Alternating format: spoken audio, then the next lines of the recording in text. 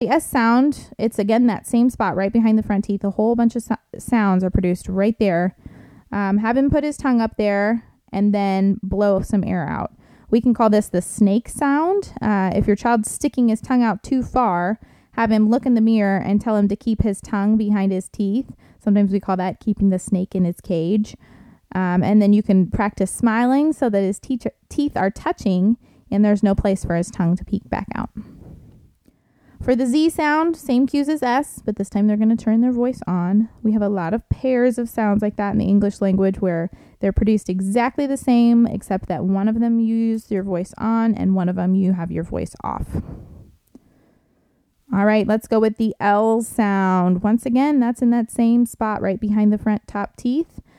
This one's a little bit different though, because he's going to have to make that L sound, which is kind of more of an elongated movement than like the T sound.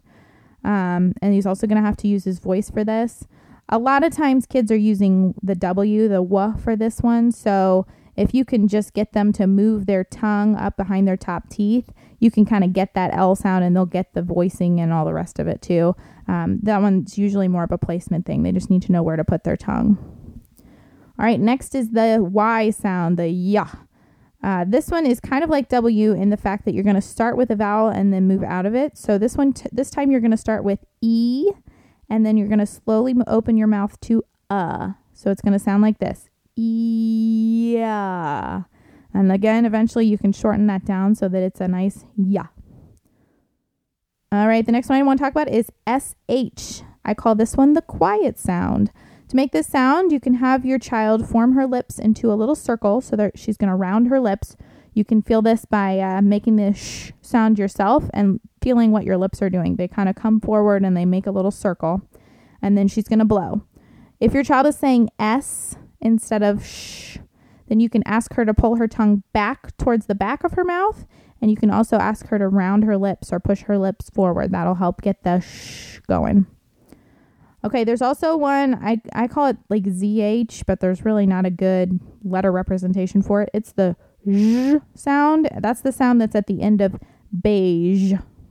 We don't use that one a whole lot, so I wouldn't really target that one. But if you, for some reason, wanted to, it's the same as SH. You just turn your voice on.